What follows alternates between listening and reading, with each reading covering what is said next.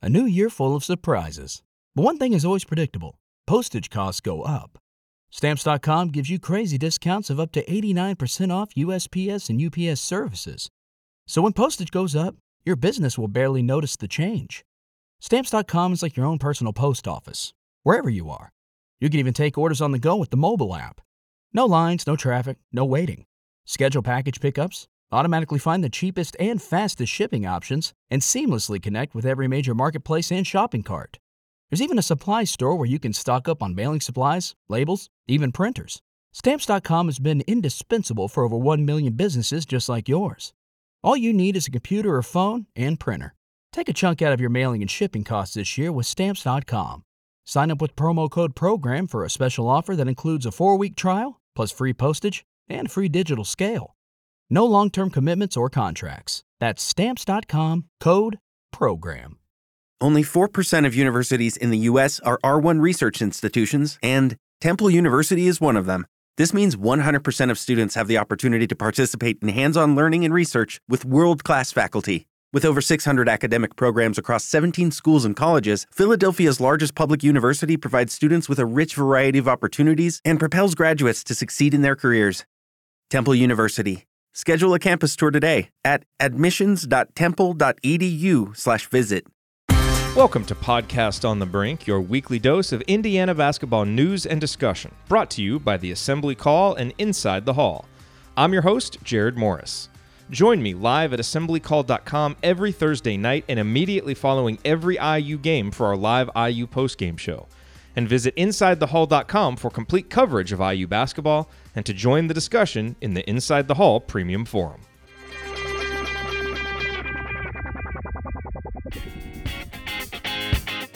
On this week's edition of Podcast on the Brink, it is me, it is Alex Bozich from Inside the Hall, and we're going to spend some time looking ahead to Indiana's game against Wisconsin on Saturday. Obviously, that game is also senior day for Devontae Green and Deron Davis, so we will talk about their careers, talk about the Big Ten race, talk about what's ahead for Indiana in the Big Ten tournament, and hopefully, fingers crossed, the NCAA tournament as well. Just a wide-ranging conversation on all of the important current topics in the world of Indiana basketball. That is coming your way here in just a moment. Before we get to that, though, we got to talk about Home Field Apparel because these guys continue to do amazing work when it comes to Indiana apparel. And if you haven't been to their site recently, you're going to want to go there because they've got some new shirts, and they've specifically got some new basketball-themed shirts. So they put one out about a week ago. It's kind of a 90s-inspired design, a really interesting look. But the one that they put out yesterday, it's awesome. Like, you've seen the script Indiana, but there was a script Hoosiers that Indiana actually had on some shooting shirts, I think, back in the early 70s. You can go to the IU Artifacts feed. He's got a tweet about it recently. But they put that script Hoosiers on a shirt. It is sharp. It looks nice. So I will definitely be getting that. You should get it too. So go to homefieldapparel.com, check that out. Of course, you know, it's printed on their comfortable material. The material is so great. It's comfortable the moment you get it out of the package. You wear it, you wash it, it stays comfortable. And, of course, the unique designs. This is Home Field's niche. They've been doing it for universities across the country. And, obviously, we're really lucky as IU fans because they're IU grads. IU is their first school. They have more IU stuff than anybody else. So just such a great assortment of unique logos on comfortable material. And now they've got new stuff. So you have every single reason to go to homefieldapparel.com again. You have no reason to not go. But if you need a little more enticement, use the promo code BRINK, B-R-I-N-K. You'll get 20% off your entire order. So order stuff for yourself, order stuff for friends, order stuff for family members. Just order like 5 extra things and take it to Simon Skjodt Assembly Hall on Saturday and hand out shirts. You know, come on, it's March. This is festive. Let's go. But homefieldapparel.com, promo code BRINK. You'll get 20% off. So much great stuff there. All right, here we go. Let's talk IU basketball. Alex Bozich, me. Here we go.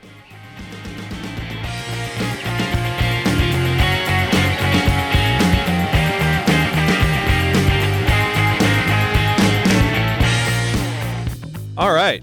Very excited to be joined by Alex Bozich from Inside the Coal on this episode of Podcast on the Brink. Alex, Nate Reavers will be inside of Simon Skjodt Assembly Hall on Saturday. Are you going to be able to contain yourself? It's a big day for you.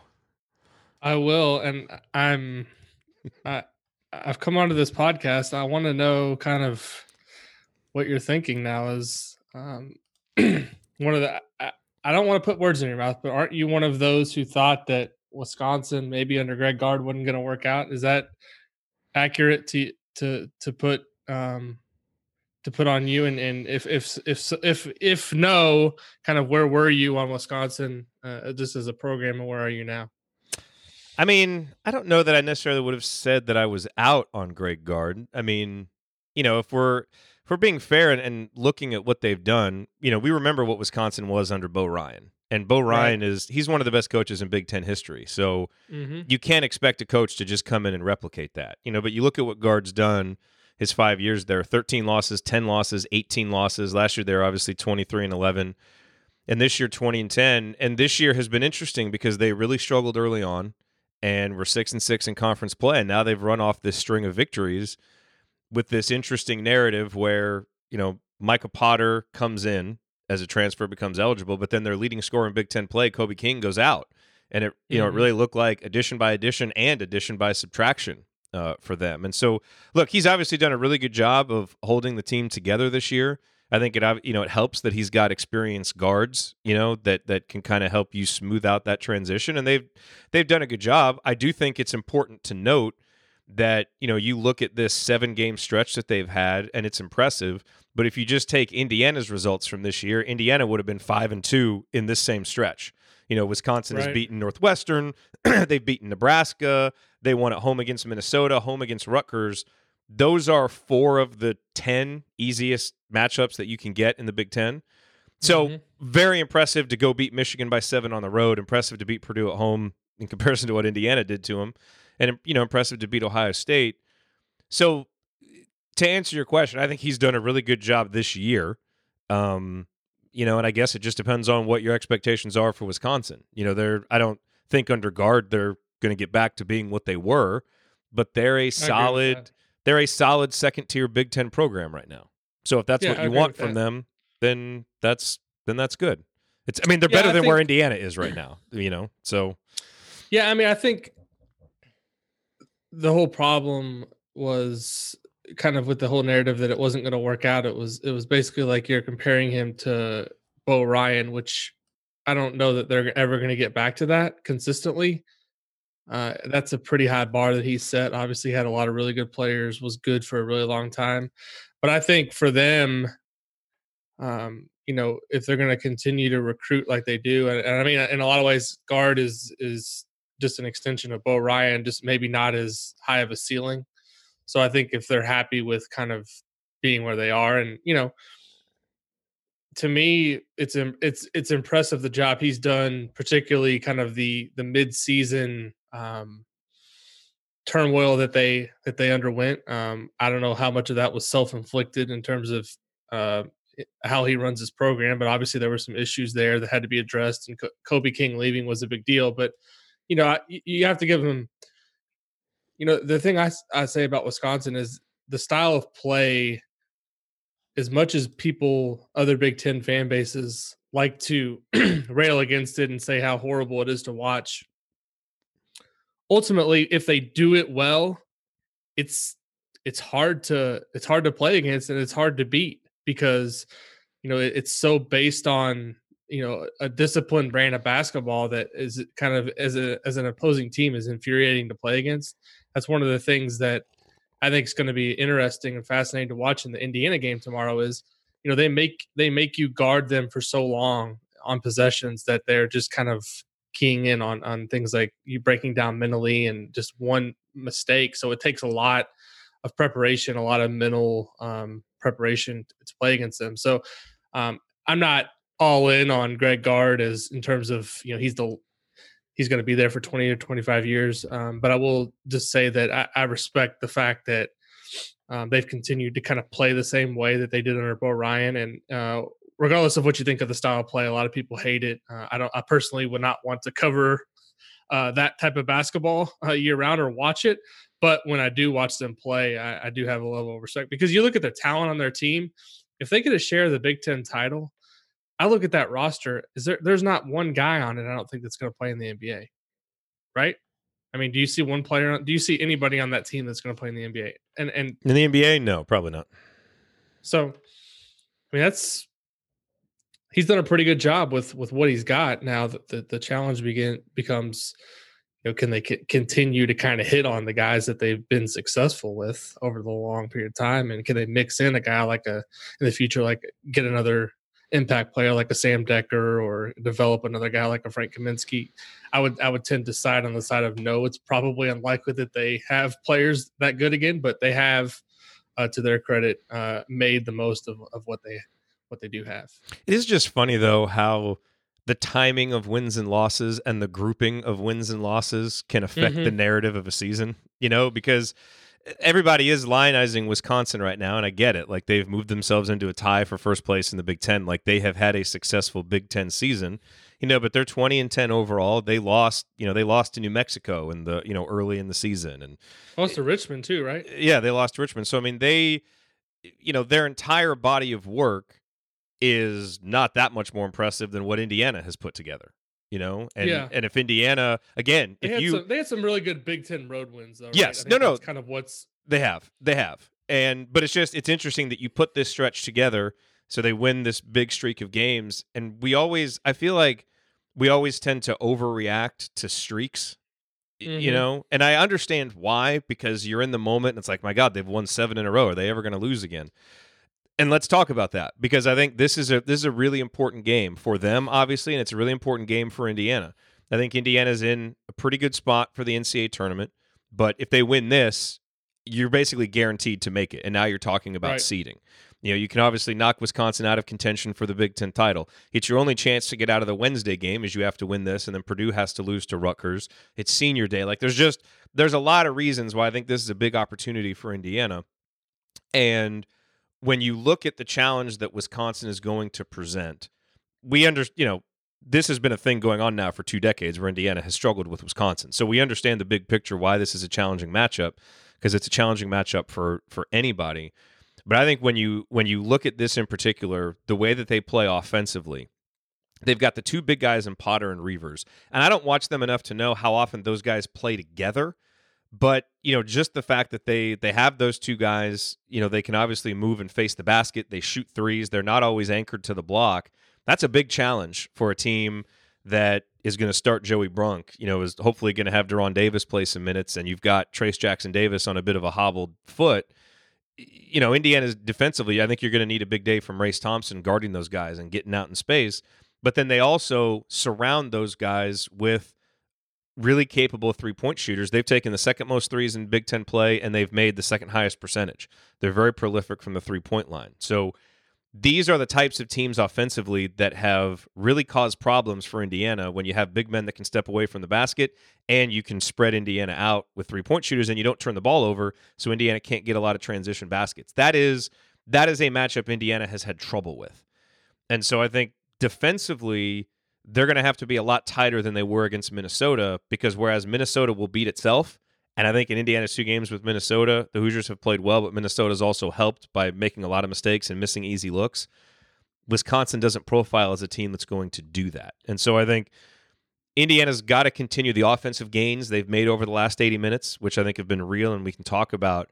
But defensively, to me, that's really where Indiana has got to be tighter, more locked in. They can't allow Wisconsin to get comfortable from the 3-point line, and they have to balance it with the big guys being able to cover Reavers and Potter. And certainly they can do it, and I expect Indiana to win this game, but that is a defensive challenge that I really look forward to seeing if they adapt anything system-wise and lineup-wise, which sometimes Archie does and sometimes he doesn't, and just to see how they confront that, because it's going to be a major challenge.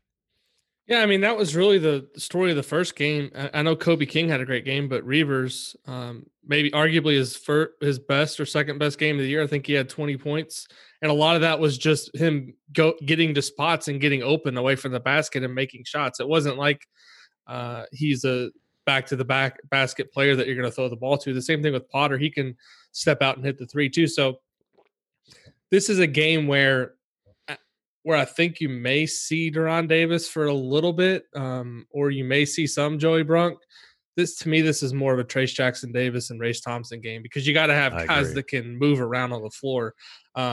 If Nate Reavers sees Joey Brunk guarding him, his eyes are probably going to light up because he's going to say, I can get this guy 18 feet from the basket, or I can get behind the 3-point line. He's not going to be able to challenge my shot. And if he does, I'm going to go around him because I can dribble the ball a little bit.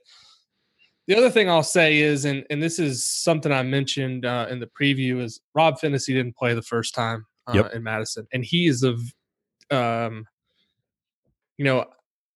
there's a lot of times now when I'm watching games and things aren't going right for Indiana, and I look over and he's not on the court, and I'm wondering, why is he not on the court? Well, sometimes more than he is, and I don't know if it's still going back to his injuries or just kind of whatever reason. There seems to be a cap on the minutes he's playing, but this is a game where Rob Phinisee is going to have to play well because he's Indiana's best guy in terms of putting pressure on the ball, I feel like, and there was no pressure on the ball in Wisconsin. They got the ball wherever they wanted to get it on the court. They shot open shots all day. It wasn't like, it was a stretch of the game where Wisconsin kind of just destroyed Indiana. It was like a full, complete domination. It was 1.35 points per possession.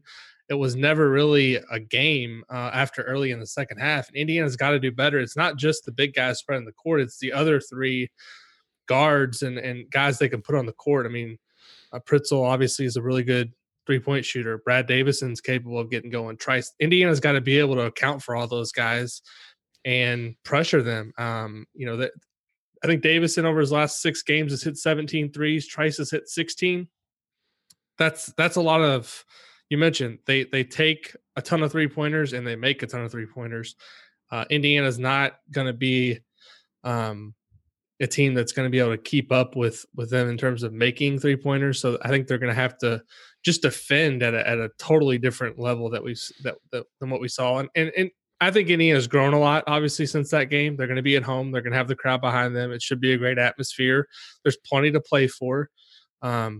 It's to me, I agree. If Indiana wins, they're in. There's no question. They lose, and then all of a sudden, you start to think about doomsday in terms of what could happen if they don't take care of business in the Big Ten tournament. And based on their history, you don't want to ever bank on something good happening in the Big Ten tournament because it never really has. But it's. I mean, in terms of going into the final weekend of the regular season, just in the Big Ten in general, and this game is obviously a big part of it. You can't really ask, based on how great the season's been overall and how competitive it's been, what more can you ask for than 3 different teams having a chance to get a piece of the title as we go into this final stretch of play here. I can ask for Indiana to be one of those 3 teams. It'd make it a lot more fun. Well, they have a chance. They have a chance to stop a team from winning. Right? I know. I mean, it's not like this is, some meaningless game. I mean, Wisconsin's going to come. They're coming in with their ready to give their best shot. So Indiana's going to have to play well. And the other thing I'll say about just kind of this game in general, I don't necessarily think Indiana has to win to make the tournament, but wouldn't it be nice, I think, if you're an IU fan and somebody that, follows this on a game-by-game basis, wouldn't it be nice to be kind of surging into the tournament rather than backing your way in? Yes. I mean, this is a game, I think, from a momentum standpoint. If you're going to go make a run in Indianapolis, you're at home to close the regular season. Take care of business. Get yourself a little bit of momentum. Make yourself feel good. I mean, really, the Illinois game, they played well enough to win. They didn't win the game, but they did. Then they beat Minnesota. All of a sudden, you beat Wisconsin on Saturday, and you're feeling good going into Indy. Maybe you get to Friday or Saturday. Who knows? But just don't – I don't think you ever want to be a team that's – you have to – where you're going to, in terms of getting in the tournament, you don't want to have to rely on, all the regular season conference champs taking care of business. And all of a sudden people are talking about your net rankings in the 50s. Just go out and win the game, and then you're in, and you don't have to worry about any of the other chatter that's inevitably going to be happening over the next week. Yeah, no, I agree with you wholeheartedly. And I think as we, kind of wrap up the discussion of Wisconsin, we talked about what Indiana's going to have to do defensively. On the offensive end, they're a good defensive team. They're not an elite defensive team. And I think for Indiana there, I think you've got to take advantage of Trace Jackson Davis's athletic ability over Potter and Reavers. Those are guys who can block shots. They've obviously got size. They're smart defenders, but Trace is a better athlete. And Indiana's done a much better job of getting him the ball in space, like on the move, actually, which I think has helped him. And then, you talked about Rob Phinisee, whose role I think is going to be so important. And we've seen him the last couple of games really attack more, get into the defense, finish at the rim. Got to do that. And then, to me, two guys that are really, really big in this game are Al Durham and Devontae Green. Al's offense the last two games, I feel like it's been two of the better offensive games we've seen from him. And Indiana really seems committed to running actions for him, running him off screens, getting him, with catch and shoot opportunities or going downhill. And when he has the right mentality, like he did in the second half against Minnesota, he's really taking advantage of it. There's a part of me that when you start looking at the matchups and how I feel like the game is going to go, I kind of feel like the game is going to come down to Devontae Green. I really feel like he's the difference maker in a game like this, because I think Indiana's going to need to make threes because Wisconsin's going to make some. And they're going to need to get some scoring from the backcourt. And I think Devontae is that guy off the bench. We know how important he can be in games like this. It's his senior day. His family's going to be there. We know that's been a good sign in the past. And I just kind of feel like this is going to be a game where he comes off the bench and knocks down a bunch of shots, and that's going to be the difference, as it so often is when Indiana gets big wins like this. Because I think Wisconsin's going to score on Indiana. I just think they'll be able to be relatively efficient, and I think Indiana's going to have to score points with them, and I think some of that's going to have to come from Devontae. And he's also been a guy that has, when he hasn't had a big game, or has really struggled shooting one game, especially at home, has come back the next game. So there are some historical signs pointing to him playing well, but I kind of look at it as the X factor. I think if he comes out and has one of those 15, 18-point games, Indiana wins. If he's 8 or 9 points and it takes him 10, 11 shots to get there, I don't think Indiana's going to win. So I realize that's not like huge breaking news for an Indiana game because we've seen that a lot this year. But in this game, particularly based on how I kind of see the matchups going, I really feel like it's going to come down to that.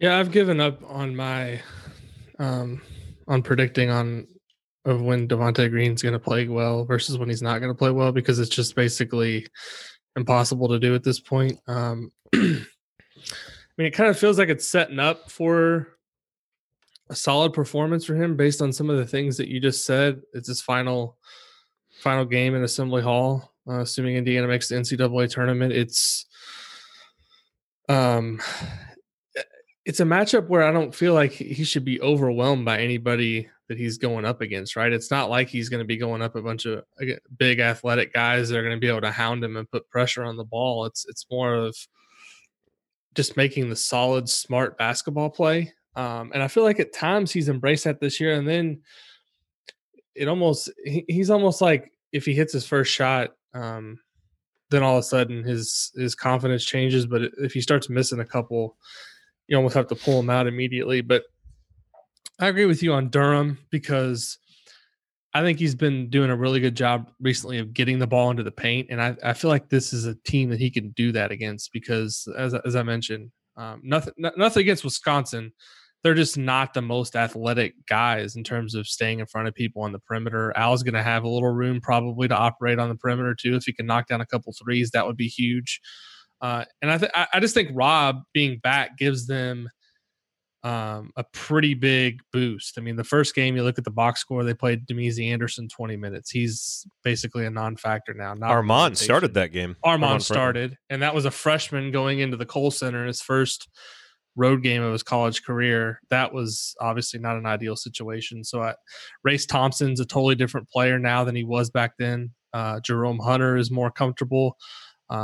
And yeah, he's another guy to me. If he can come in and make a couple shots and be active defensively, he's a game changer potentially. Yeah. So I just think Indiana's in a much better place as a team. Now, Wisconsin is obviously in a really good place as a team. They've won 7 in a row, but they're different too than they were the first time. Kobe King just completely destroyed Indiana that first game, and he's now transferred to Nebraska. So we'll see. I think it's going to be a fun game. I think it's going to be I agree with you that both teams are going to score a pretty on a pretty efficient level. We'll just see if Indiana is able to kind of muster up enough stops and get enough runs to win. Because I don't think it's going to be a game where either team runs away with it. I think it's going to be one of those back and forth where it comes down to who makes the critical plays at the critical time. Yeah, I agree. With Lucky Land Slots, you can get lucky just about anywhere. Dearly beloved, we are gathered here today to... Has anyone seen the bride and groom? Sorry, we're here. We were getting lucky in the limo and we lost track of time. No, Lucky Land Casino, with cash prizes that add up quicker than a guest registry. In that case, I pronounce you lucky. Play for free at LuckyLandSlots.com. Daily bonuses are waiting. No purchase necessary. Void where prohibited by law. 18+. Terms and conditions apply. See website for details. Let's talk a little bit about Devontae and De'Ron because it is their senior day. You know, their final game at home. You know, such interesting careers for those two guys. I mean, you know, they kind of bridge the gap from Tom Crean to Archie Miller. They've shown flashes of brilliance, but also, you know, have done enough to really frustrate you and also just kind of, you know, make you lament what might have been, especially for De'Ron, given the injuries that he's had and some of the physical limitations. What are kind of your lasting thoughts about, you know, their time at Indiana? Obviously, they still have time to kind of rewrite their legacy, which, you know, getting into the NCAA tournament would be a big part of it so that they're not the first four-year seniors to miss the NCAA tournament, you know, since the late 60s. So, you know, so they've got a chance to do some things here down the stretch. But, you know, checkered careers, certainly with some flashes of individual brilliance. But how are you going to remember their time at Indiana? I'll start with De'Ron because I know him better as a player and maybe even to a lesser extent as a person, just from following his recruitment and meeting him for the first time when he was a freshman in high school. I think the thing that people are going to look back on with him is there was, I think, some potential that he didn't reach, and I think a lot of it was out of his control because of the injury situation and the fact that, you know, he never really got a shot early in his career at being you know, a healthy player, and I think ultimately that kind of limited his ceiling and his ability to kind of develop over his career. It was like, you know, he took a step forward and then he would take two steps back because something would happen with an injury. But he's one of the better post passers that I can remember seeing in recent years in Indiana. He's very good at that. Obviously, his limitations athletically have limited kind of his upside, but in terms of his craftiness and moves around the basket, he's always been really good at that stuff too. So I'll remember him from that standpoint as just a guy who was, you know, I think, you know, I don't want to say disappointing, but I think you're going to look back on him and say, what if he would have stayed healthy? What would it have looked like? I don't know that he was ever going to be an NBA player because he had so many kind of in the modern game. Just there's not really a role for a guy doesn't run the floor very well and just kind of is basically operating exclusively out of the post. But De'Ron, you know, a very talented player. From my interactions with him, just a really engaging guy, a lot of fun to talk to. I think someone that's probably been well liked by most of his teammates, and I think people will remember him fondly, obviously. But I think it'll always be, you know, what would have happened if he didn't get injured. Devontae, I think fans are going to show him a lot of appreciation this weekend because there is a lot of appreciation for, you know, the moments that he's had. In many ways, I think he's kind of been asked to do a lot of things over the course of his 4 years that maybe he wasn't best suited to do. He's not a point guard, but yet he's acting as one at times.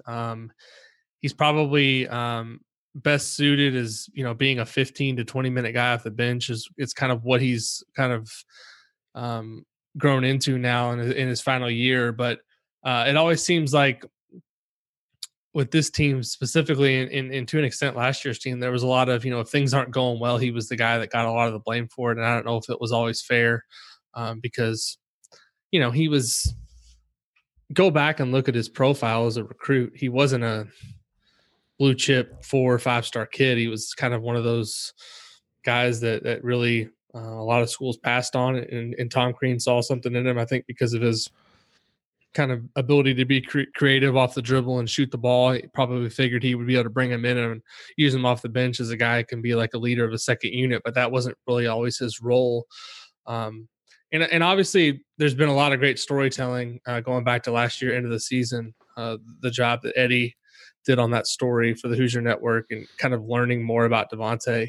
And I think it's important that we remember with all these guys, and I think there's just, I went back yesterday and I was watching some of the episodes. The Big Ten Network on their YouTube channel has like a 7 or 8 minute clip of all the Journey episodes for this year. So I was going back with Colin and my son, I showed him the one on Mike Watkins because, I thought it was important from a mental health standpoint and kind of where Mike Watkins came from. I was just trying to show an example of, hey, this is how good you have it growing up.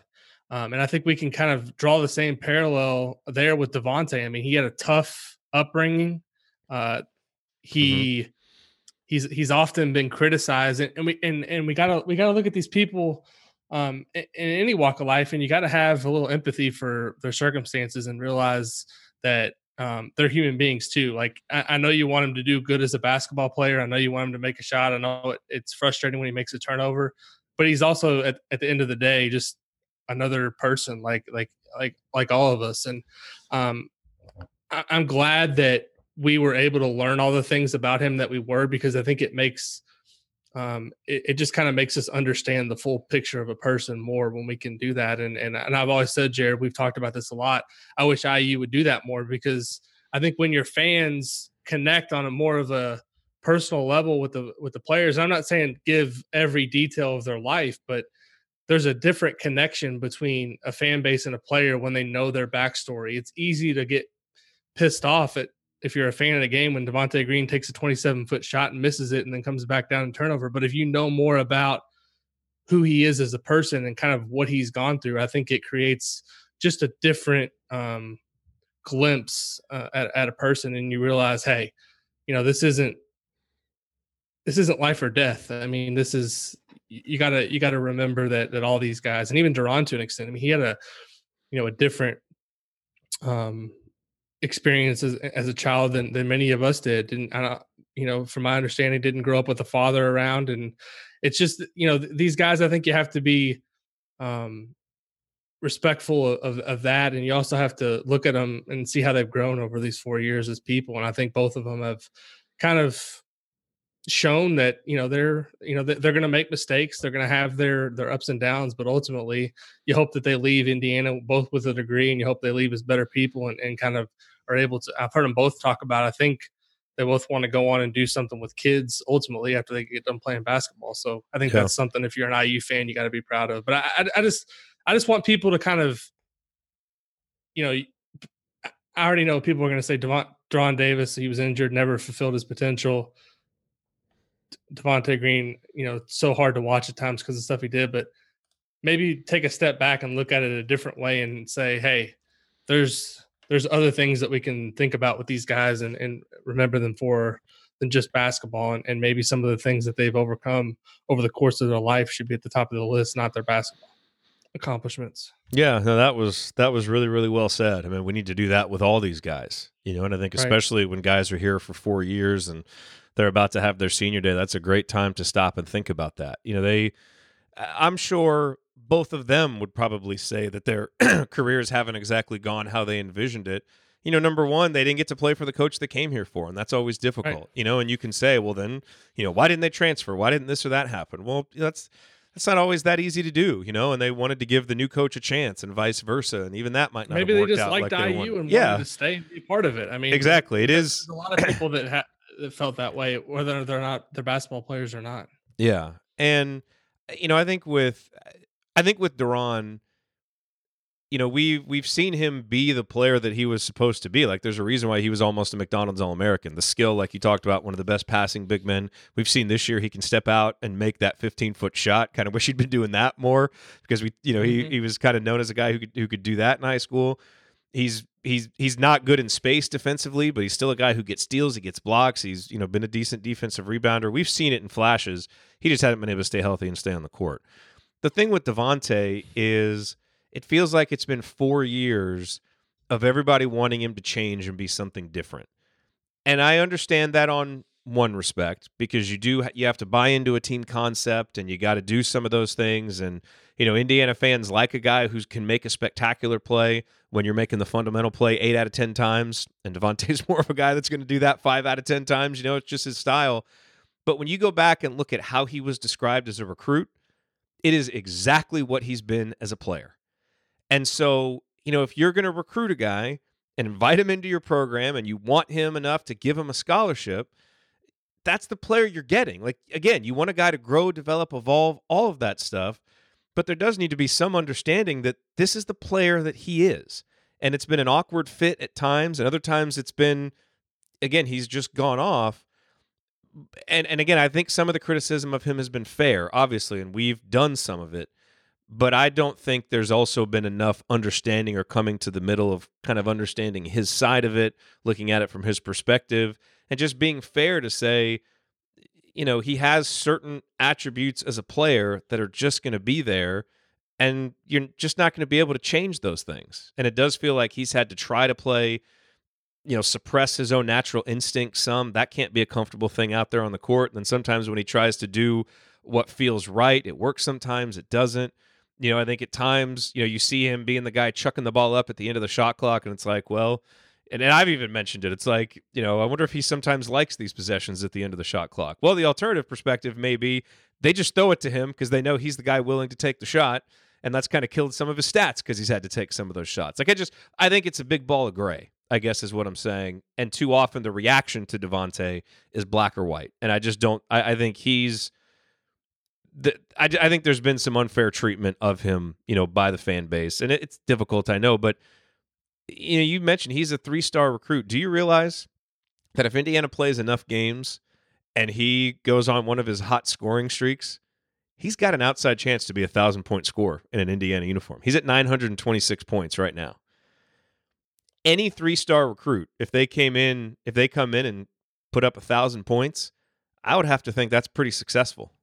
Given kind of what you profile for a 3-star guy. Al Durham may be a guy that does that too. Now, some of that is circumstance, and he's maybe played more minutes than you would want on good teams because of where Indiana's been and all of that stuff. And maybe I'm, if you want to say that I'm going a little overboard with it right now, fine, but it's his senior day, and I would like to provide a little balance to what the general narrative has been. And I think this is a good time for empathy and maybe trying to say, hey, did we give this guy a fair shake? In some cases, yes, but I think in other cases, no. And I just think this is a good time to reflect on that. I just think the level of scrutiny wasn't on par with the level of player, right? It's like, yes, you're picking apart a guy, you expect a guy like Trace Jackson Davis or Romeo Langford or Thomas Bryant or any of these guys that are coming in with this 5-star recruit. And I'm not necessarily saying that's fair for even those guys, but it's like, okay, this guy has come in as a player, which I don't even know what his other offers were. I noticed the other day on the YouTube channel, we have the video when he committed. It was basically on like local TV up in Long Island, which I'm sure there was maybe a couple hundred people watching it when it happened. It wasn't like it was some big deal on ESPN where James Blackman was on ESPNU and pulled the hat out and picked IU over Kentucky. This was a kid that, do you not think that if he was the level of recruit, he would have gone to like North Carolina because that's where his brother went? I mean, he was basically taking the best offer that he got, and Tom Crean was willing to give him that chance. But it feels like he's been of no fault of his own. And I'm not defending all the things that he's done on the court, because some of them, obviously, when he makes a ridiculous turnover, I'm going to tweet that he made a ridiculous turnover. But at the same time, like I said, I think the level of scrutiny that he's had to face is not on par with the level of player or prospect that he was coming in. And to me, that's kind of where I have a problem with some of the criticism, because, I mean, like you said, he's a 3-star recruit. He was not brought in to be a focal point of anything. And for a good part of 3 or 4 years, he has been. I mean, the first year, obviously, his minutes were up and down, but really the last 3 years, he's been a pretty big piece of the puzzle. And, it's obviously been interesting to watch kind of, I don't want to say the power struggle, but just kind of the back and forth between him and Archie Miller. And I think Archie Miller's finally this year accepted him for what he is. And he knows that, there's going to be moments where it doesn't look great. And there's going to be moments like the Florida State game where you don't win without him. So you have to be able to, that's part of the reason Archie Miller's being paid $3 or $4 million a year is he's got to be able to see from the get-go which Devontae Green he's getting that game and deploy him as, as necessary. It'd be cool to see him get 1,000 career points, right? I mean, he's 926. I mean, it'd be great. I think if he gets to 1,000, that's a good sign for Indiana. things have gone well for Indiana. So yeah, I mean, I always with senior day, I just, I hope these guys are blocking out any of the negativity throughout the course of the season because it's coming from everywhere. One game goes bad and all of a sudden they're all these tweets are coming out and all this. I just hope they're able to kind of separate that from the 85-90% fans that do appreciate them and what they've brought to the program, because it would have been easy for both of them to say, hey, this guy didn't recruit us, we're bailing. But no, they stuck with IU. They didn't stick with Tom Crean. They stuck with IU, which you always hear they sign with a coach. Well, they do, but they liked Indiana enough to stay for 4 years, and I think that should be appreciated. Yeah, and I tend to think in general, senior day is about appreciating what guys are, not what they're not, and not even what they could have been. It's about appreciating the accomplishments that they did have, what they were as players, what they contributed. And so even if you have mixed feelings, I think this weekend is a time to put the negative side of those feelings aside and celebrate what these guys are, what they've done, and appreciate their time at Indiana. So, I hope that those two guys have good games. I hope it's a big day for Indiana. I hope they feel the love from the fans after the game. I absolutely expect that they will. But they've had interesting journeys, and it's been an interesting time for them to be Indiana players, because it's been a time when the program is not having as much success as fans are used to, and there's frustration if fans are going to lash out, and they've had 4 years of sometimes being the ire of that, which is disappointing, but hopefully this weekend there's a lot of positivity for those guys. All right, so we talked about Wisconsin. We got a couple questions on Twitter. Let's hit a few of these real quick. And then I got something before we go I want to ask you. Okay. Let's hit a few of these. How many games do you think the Hoosiers can win in the Big Ten tournament? The most likely path right now, it looks like, is Indiana playing in the Wednesday game against Nebraska. Cam Mack just got suspended for the Michigan game. I have no idea if that's going to last into the Big Ten tournament. Obviously, it makes them a lot easier to beat if Cam Mack isn't playing. Right. And then I believe if they win that, Iowa currently is slated into the 10th slot, right? Or the 7th slot. So I think Indiana would play them, which if you're kind of 6, right? They play the 6. Iowa's the 6. Yeah, wherever Iowa is, that's what the current path would be. Right, I don't know if it'll stay there. I think if you're an Indiana fan, that's probably about it. If you have to play Wednesday, and of the other teams that you could get matched up against, I would say Iowa's probably the one that you would prefer, given style of play and how they're playing. Mm-hmm. So, look, it's the Big Ten tournament. I take nothing for granted because this tournament has just been awful to Indiana, and this team, they have won some neutral games, obviously against Notre Dame, against UConn. So they've proven, while they may not be a great road team, they've certainly proven that they can beat decent teams on a neutral floor. So I think it's certainly possible that they could make a little run, but boy, if there's ever any event that I just take on a game-by-game basis and try not to get caught up in projecting too far down the road, it's the Big Ten tournament. So anything I say would just be blowing smoke. I would just take the Wednesday game, hope that we win that, and then let's see what the matchup is after that.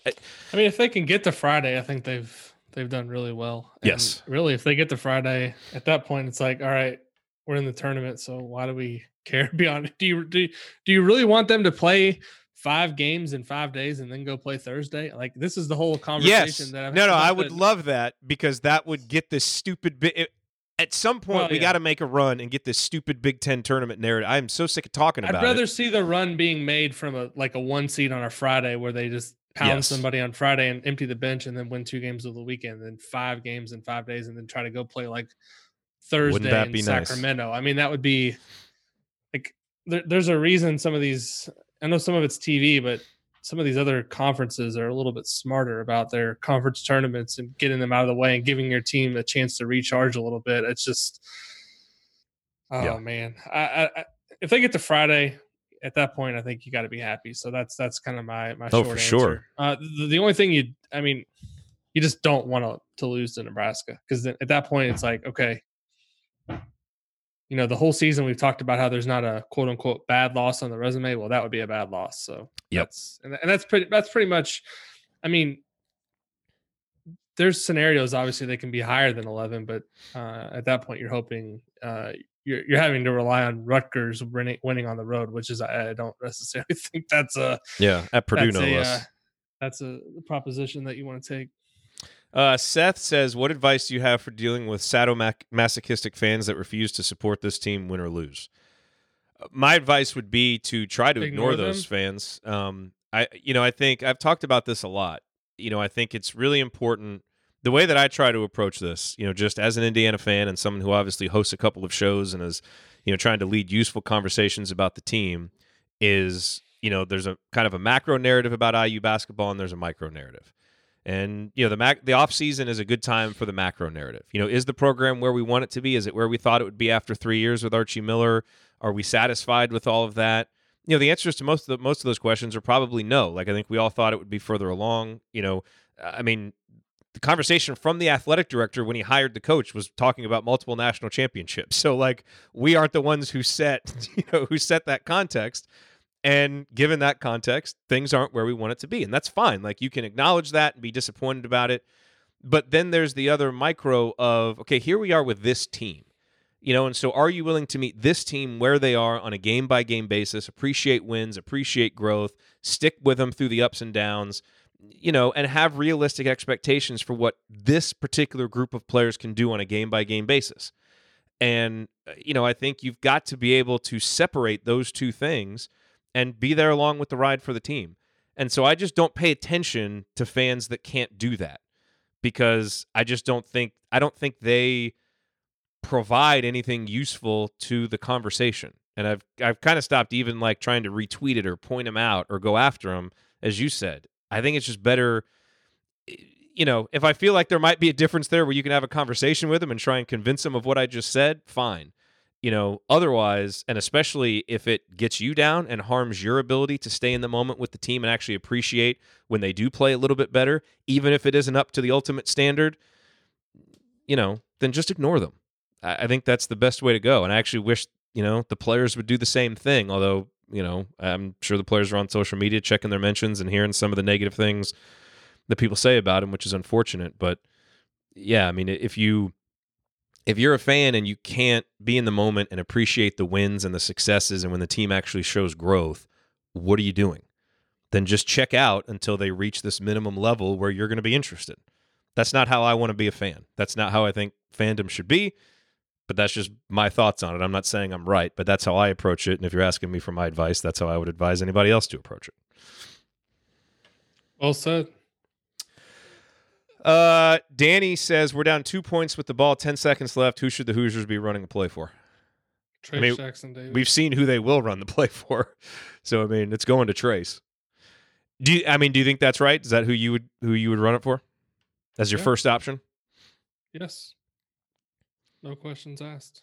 Who would be... who else would it be? Well, I guess so that's my next question. If you're drawing it up, who's the secondary option there? You're probably getting it to Rob, and you're having Rob get Trace the ball. What's your secondary action? Whoever else is open. Whoever else is open if it breaks down. Yeah, but who are you trying to, who are you trying to get open? Because to me, I'm thinking it's probably Al Durham. He's been a guy who's made some clutch shots. He's a guy who, if he can get the ball with 4 or 5 seconds, if he's open, can take a jumper. If he's not, has shown the ability to drive to the basket and score. So I think he would be the other guy. Or obviously, Rob Phinisee has also shown that he can make clutch shots, so he wouldn't mind him in a catch and shoot opportunity either. I'd have Rob second. It's basically you're asking me who do I trust the most on the team besides Trace, and that would be maybe people don't agree with that, but my answer is Rob. If it's like a catch and shoot with 3 seconds to go, Rob's the guy that I want taking it because he's proven it. But I guess, if you can't run it for Trace, then I think given what Indiana's been able to do, if they can, run Al off some screens, you might be able to get him in a position where he can get going and get downhill. And again, that's one thing that's impressed me. His aggressiveness throughout a game does seem to wane, and I think that's a continued area of growth for him. But he's really emerged as a guy who wants the ball in clutch situations. He's made some clutch shots. I know he took some heat for the shot that he took against Maryland. That early 3-pointer, and that's fair. I think you could argue on both sides, but he's shown that he wants to take important shots, and that's you want to see that from a junior. So yep. I think he's earned a little consideration there, is what I'm saying. Okay. None of these, yeah. So I think that's most of the questions. The only other thing I wanted to hit with you before we get out of here is, how do you handicap the rest of the Big Ten race? Who do you think is going to end up being the Big Ten regular season champion, based on the schedules that are remaining? I think Indiana will beat Wisconsin, so not Wisconsin. And then it's Maryland and Michigan State are tied, right? They're the other ones? Michigan State hosts Ohio State. I think Michigan State will win, and Maryland hosts Michigan. I think Maryland will win. So I see Maryland and Michigan State splitting the title, which would be, I think, pretty spot on in terms of who have been the two best teams. I think, obviously the efficiency margin, the numbers say Michigan State's the best team and has been for most of the season, which I kind of agree with. When I'm filling out my bracket, that fact won't be lost upon me. The thing I had for you, wait, is if Maryland does lose to Michigan, will you log on to Mark Turgeon Twitter just for a few minutes? I always log on to Mark Turgeon Twitter. Any Maryland game, just search Turgeon, and there's like a lot of tweets about firing Mark Turgeon, and I don't know who Maryland thinks they're going to get, because I don't know. I don't think Mark Turgeon's like the next coming of John Wooden, because he clearly isn't, but I don't necessarily think he's terrible either. I think he's done a decent job. Maybe his tournament results haven't been what people wanted, but as you've seen from my tweets, I get a lot of entertainment from Maryland fans complaining about being in first in the Big Ten, which is a place that Indiana fans will hopefully one day be, right? Complaining about being in first place in the Big Ten. That's gotta love complaining about being in first place. It's a good spot to be in. Such a tough spot to be in. So yeah. With Lucky Land Slots, you can get lucky just about anywhere. Dearly beloved, we are gathered here today to... Has anyone seen the bride and groom? Sorry, we're here. We were getting lucky in the limo and we lost track of time. No, Lucky Land Casino, with cash prizes that add up quicker than a guest registry. In that case, I pronounce you lucky. Play for free at LuckyLandSlots.com. Daily bonuses are waiting. No purchase necessary. Void where prohibited by law. 18+. Terms and conditions apply. See website for details. No, what I was going to ask you is, and I just jotted mine down real quickly. Who, and I can give mine first if you need a minute to think about it. Who would be your first team All Big Ten? Your player of the year, coach of the year, and freshman of the year. Holy moly! Let me give you mine first. You can tell me if you agree with all of them. You can tell me you agree with the first team All Big Ten. Okay, yeah, go with yours first. In no particular order, I've got Io, Cassius Winston. Yeah, I definitely Cassius. I think Io's got to be there, even though he missed some games. Man, he's one game. Yeah, he's made some massive shots. I would go with him. Io, Cassius, Lamar Stevens. I've just never been as high on Lamar Stevens as other people. Jalen Smith. Hold that thought. Yes, on Jalen Smith. Actually, I'm going to do a sub. I'm going to take Lamar Stevens out. Sorry. Oh, good. Okay. Io Cassius, Jalen Smith, Daniel Oturu, Luka Garza.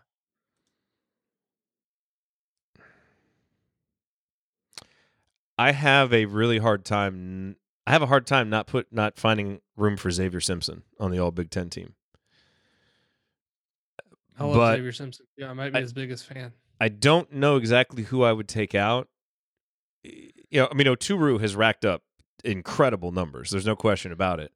Garza, I think I would almost have Stevens on before another guard. It just depends. Are you trying to put together? You can't have Garza, or you can't. I'm talking about like how it's going to be voted on, like who the best 5 players are. And I don't think there's any. I don't care what place Minnesota's in. I think Oturu has been one of the 5 best players in the Big Ten this year. Garza clearly has. Jalen Smith is. Yeah, I mean, Oturu's best numbers player are on outrageous. Maryland. And then the 2 guards, I think, are the only. So would you take off Io and put on Simpson? I don't know that you would. I mean, Io's been incredible from just like shot making at end of games, and look at where Illinois was last year and where they are now. And he's, to me, one of the primary reasons for that. No, it's hard. It's a tough year. It's a tough year for it. It's hard. That's what I mean. I have a hard time not putting Xavier Simpson on there.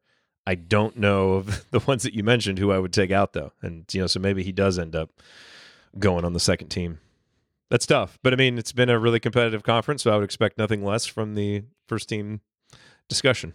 Player of the year is Luka, no question, right? Even though I said I wouldn't give it to him because of his defensive shortcomings, his offensive. I mean, offensively, he's just outrageous. Profile, he's ridiculous. Yeah, he's outrageous. He's actually protecting the rim a little bit this year. He rebounds. Yeah, I think you have to. I mean, I think the defensive concerns are legitimate, obviously, but who would get it over him? That's the thing. That's the thing now. It's like, who would get it over him at this point? I know. I mean, Cassius Winston is a guy who has been kind of all offense, not a whole lot of defense either. We don't necessarily, for some reason, we don't hold guards to the same standard with that we hold big men to sometimes. Mm-hmm. But no, it has to be Garza. When you're that just incredible offensively, it's got to be him. Freshman of the year? Trace. I think I'd go Trace too. Although I will say I won't be outraged if Kofi gets it, because I think he's been really good too. But I think Trace has been, obviously, the way I look at it is, all right, Kofi's like the second guy on his team, and Trace is clearly the number one guy on his team. Now, maybe you say it shouldn't matter, but I say it does matter, because obviously there's defenses they're planning probably pretty, there's a big emphasis on both. But if you want to beat Illinois, we got to do something with Io. If you want to beat Indiana, it's all right, Trace can't get 18 points and 15 rebounds on us. So I think that's the difference. But like I said, I wouldn't have a problem with either of them getting it. No, I think context is so important. I think you have to factor in that Trace has stepped in and been that focal point and has that pressure every single game. And you never know what you're going to get from your guards. That makes it difficult on him. And the guy, that starts next to him has been so up and down. Like he just has so much pressure on him on a game by game basis. And for the most part has come through in such a big way. I might not be outraged if it's Kofi, but to me, Trace is the clear answer. Given that context. I have a feeling Kofi is going to win it. I don't know. I think it'd be ridiculous if he did. I really do. I think Kofi's been great, and obviously, I just think a lot of times with voters, they look at the raw numbers, right? They'll look at the averages, and they'll look at like where a team finished. I'm not saying what should happen. Yeah, I know. What could happen. So just prepare yourself. No, I know. I think it is probably closer than I think it should be. And maybe it's hard for me to separate, I've watched every second that Trace has played, so there's going to be some bias there. But, Kofi was really good against Indiana. He was basically like a volleyball player out there in the second half. He was. No, there's no question about it. It was ridiculous. But like I said, I think it should be Trace, but I'm not confident it'll happen. Coach of the year. This is a conversation. This is something we talked about before we hit the record button. And, I have some thoughts. So,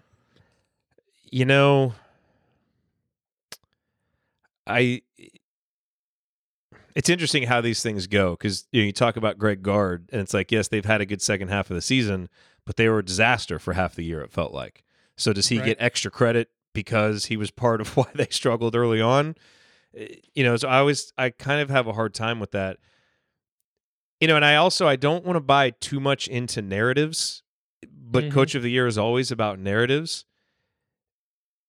there is a part of me that leans a lot toward Tom Izzo, actually, because I think so much about coaching, and especially coaching college players, is how you help them deal with expectations, and how you help them psychologically, emotionally, how you pull a team through tough moments, especially when they're tough moments that happen off the court. And it can feel a little bit self-serving at times, I guess, when you hear Tom Izzo talk about like how difficult this year has been, how what he's had to deal with Cassius Winston, his brother's suicide, is the hardest thing he's ever had to deal with. But at the same time, like, I think it's I've had my issues with things Tom Izzo says publicly, but I think it's more him just being candid about what has been a really difficult situation. And so I think for them to kind of go through that as a team, where, the two leaders of your team, I mean, Cassius Winston is dealing with that. Xavier Tillman is dealing with being a father. I mean, I think about what that was like for me, when that happened, and then trying to play, high level basketball like that, and trying to pull some of their, their freshmen through tough times. Like, I don't feel like just because you live up to expectations or whatever, that means that you had high expectations coming in, you live up to them, that a coach shouldn't be credited for that. I feel like Tom Izzo has done the best coaching job in the conference, given all of those things, and to get that team to that point. And I see the discussions for other people, but they've really dealt with some unique challenges. And they're the kinds of challenges that I think it really takes a seasoned coach and a coach that really has great relationships with his players to do. And, for anything that you can want to say about Tom Izzo, he's got that, and he's got Michigan State, like you said, playing like the best team in the conference, especially with efficiency margin and all that stuff. So I've wrestled with it a little bit, but I think I'm kind of settling on him. And I think if I had to go second, I would go with Brad Underwood. And the reason I would go with Brad Underwood is because of the adjustments that he made to his system to adapt to his talent that really seem to have sprung them forward. And that, to me, is always a really impressive thing that a coach does, because it's hard. Coaches have systems. They get stubborn. We see it with Archie. And so when coaches adapt and can say, I've got to do the best thing for this group of players, even if it isn't maybe what my calling card is, I think that's a sign of good coaching. So those are my two guys. I agree with you on both. I'm going to say this, though. The names that we're going to hear, and it'll come from this group. You talked about one of them, guard. Pat Chambers will be the other one, because he just popped up on the Naismith National Coach of the Year award, which, look, I don't have a problem with recognizing that Pat Chambers has done a pretty good job, but this is year 9, right?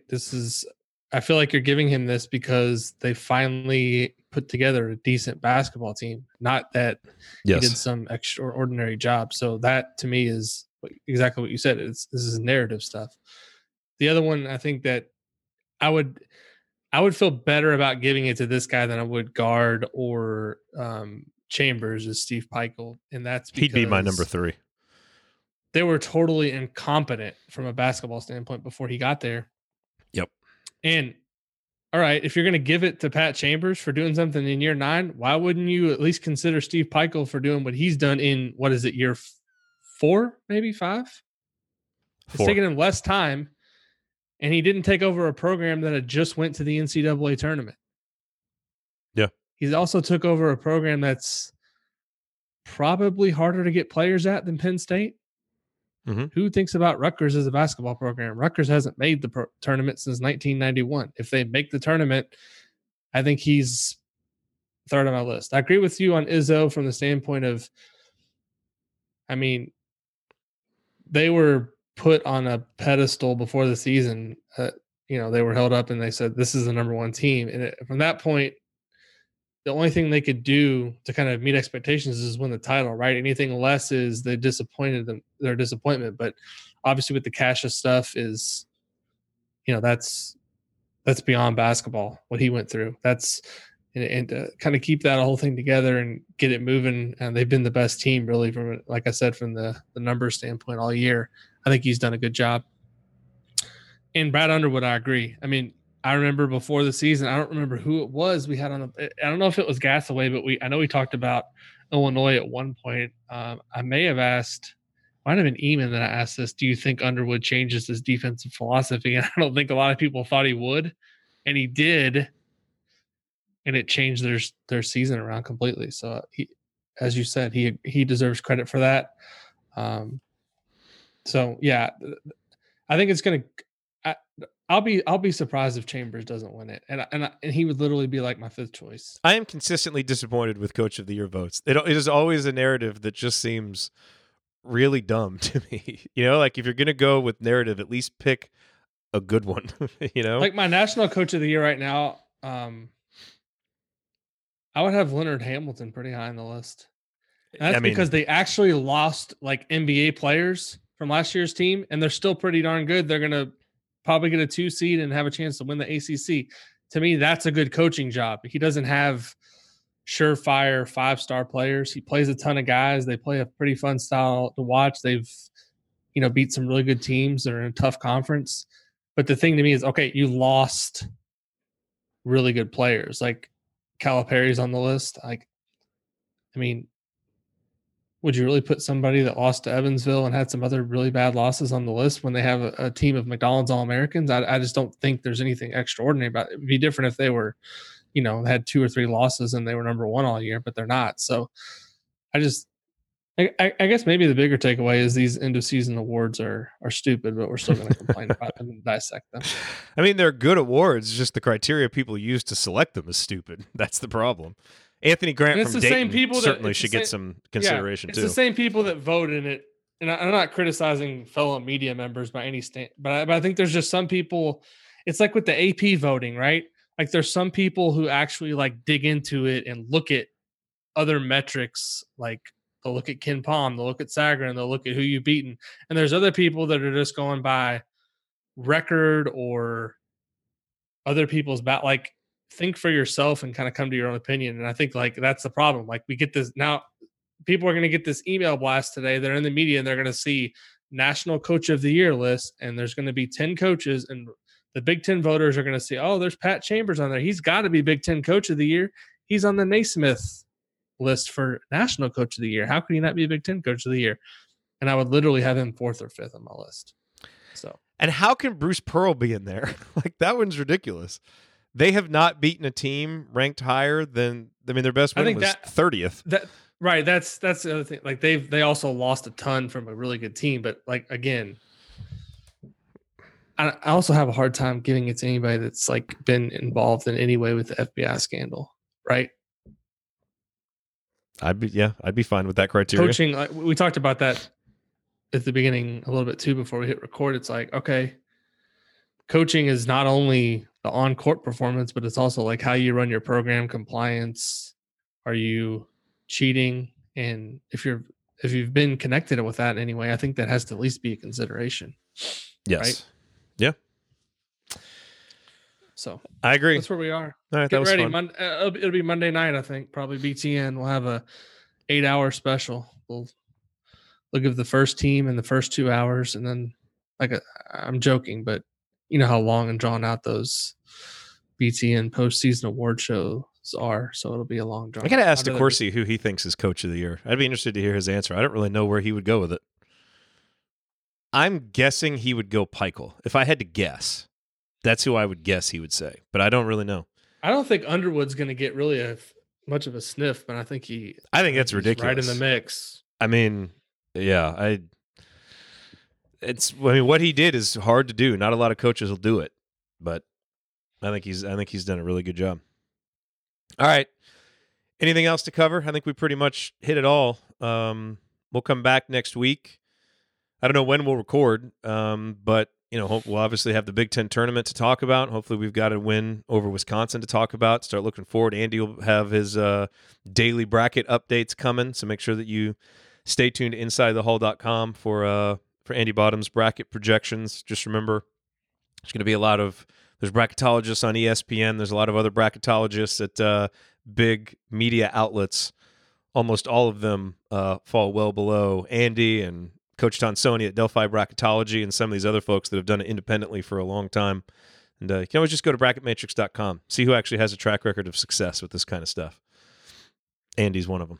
So pay attention to what he has to say. It's going to be interesting to see what what happens. But certainly we feel better about the position Indiana's in now. This is a better place than we've been in for 4 years. So that is good. That is good. All right. Enjoy watching Nate Reavers live on Saturday, Alex. I'm sure it's gonna be a special day for you. I'll live tweet his every movement. Please do. Just for you. And Bart. Yeah, and Bart. All right, everybody. Go Hoosiers. We'll talk to you next week. Thank you for listening to this episode of Podcast on the Brink. We always appreciate you being here. Remember to join me and my co-hosts for more IU basketball talk at assemblycall.com and visit Alex over at insidethehall.com for complete coverage of Indiana basketball. If you want to support Podcast on the Brink, here is the single best way to do it. Tell anyone you know who loves IU hoops about us and suggest that they subscribe. Podcast on the Brink can be found on Apple Podcasts, Google Podcasts, Spotify, and everywhere else podcasts are available. Tell your social media followers, email your friends, text your family members. For weekly discussion about IU basketball, they need to be subscribed to Podcast on the Brink. We'll talk to you next time. Go Hoosiers.